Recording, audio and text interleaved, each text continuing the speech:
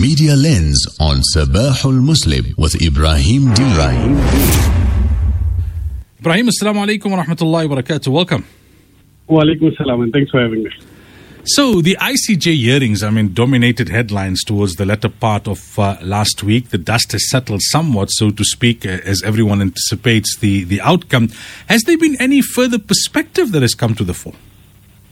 So, when we're looking at the ICJ, it's a court established out of World War II, starting in 1946, basically. Mainly, the big issue was adjudicating between states on border issues such as, trade negotiations, and issues that, sometimes non-binding opinions. Most of the time it binds on the states, but there's no enforcement. In terms of the South Africa case, there were two significant parts. One was the fact that for one of the first times, a non-member state, in a sense, was, South Africa was representing a non-member state, in its adjudications and claims to the court. And two was obviously,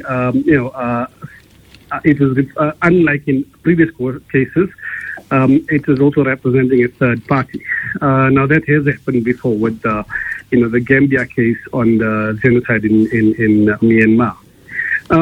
In terms of any further future issues, over the past week we've seen, Germany express its support for the Israelis, but the South Africans then gaining support just yesterday from Indonesia.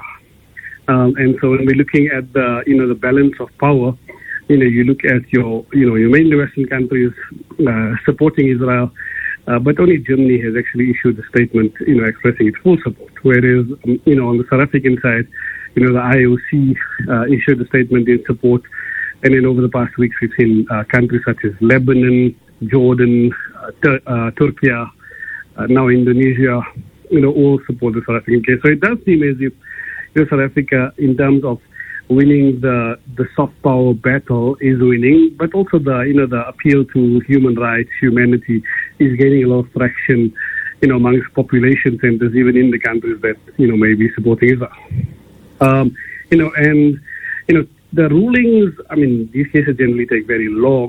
The Rohingya case, for example, hasn't yet had a result, but the preliminary measures would take a few weeks, and it's very likely that South Africa will win that case, unless, of course, there is political interference, because, the court's judges do come from member states of the United Nations. So, what's your assessment of the media coverage, both locally as well as internationally? We know the BBC and the likes came in for a lot of criticism for covering the Israeli perspective far more than the South African perspective in terms of the 2 days of hearings. Yeah, that was the biggest issue. When we look at media coverage, obviously, South African media coverage has been, very extensive. On many of the channels, they showed both sides, live streamed, the arguments presented by the South Africans and the Israeli side. But, there's again that polarity in media coverage. So, in Western media, as you said, and as the media commentator Dr. Mohammed Musri was saying, the media organizations only woke up on Friday after South Africa presented its argument. In most instances in Western media, there was very little coverage of South Africa's arguments on the first day, but only Israel's responses, which is providing a one-sided picture. And also, many media organizations began preparing their populations for the fact that Israel will likely lose these preliminary hearings by actually saying that the bar was, quote, low, instead of actually looking at the merits of the case and seeing that South Africa's case seems to be quite strong. The amount of coverage, but also the way the coverage was focused was that, Israel was on, again, supposedly, unjustifiably singled out.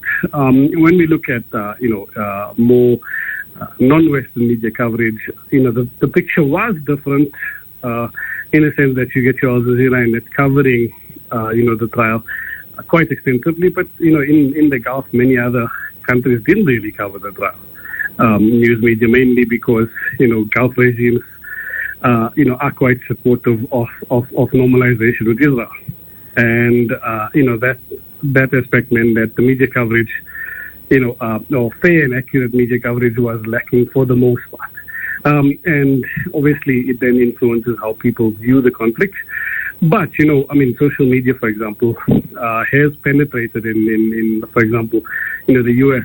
Most people under the age of 25 now actually supporting the Palestinians because they're not getting the news necessarily from traditional networks. And, the live stream did happen on YouTube and other, social media platforms, which allows, or actually does sometimes allow people to circumvent media coverage, and has worked, quite significantly during the current genocide that's happening in Palestine. So, what's the likely outcome? I mean, many are worried that politics will prevail. Different judges from different countries. Yes, if you're looking at the merits of the case, the merits of the case tells you that South Africa would win because, they said that the most difficult thing about the genocide is proving intent. And as Tembika Tobe showed clearly that intent on the Israeli side is very easy to prove because you've got statements from senior officials, your prime minister, your defense minister, very senior officials, your soldiers then also relaying these messages. So it shows that it's going through, there's a chain. And at least in the preliminary measures, they should win because what would happen with the court would say, okay, you need to preserve and stop the situation so we can investigate further. But that's on the merits of the case.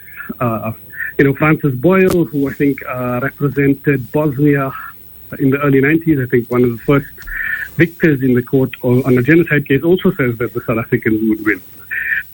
But as you're saying, people like your normal Finkelstein do talk about the fact that, it may set precedent. And if we're looking at the judges, they come from the P5 Security Council members in other countries.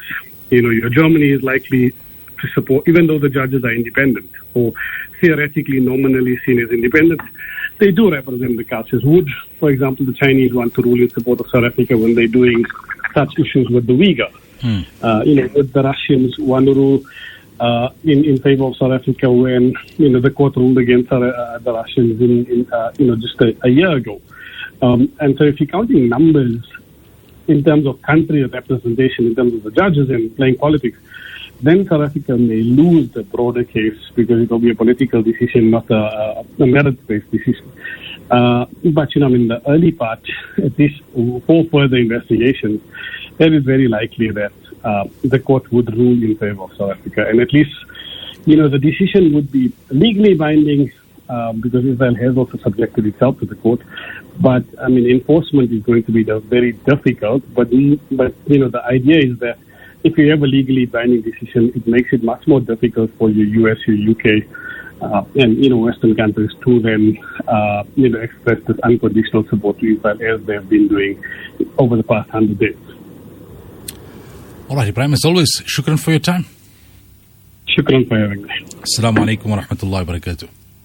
Wa alaikum assalam wa rahmatullahi wa barakatuh. That was the Media Lens with Ibrahim Deen.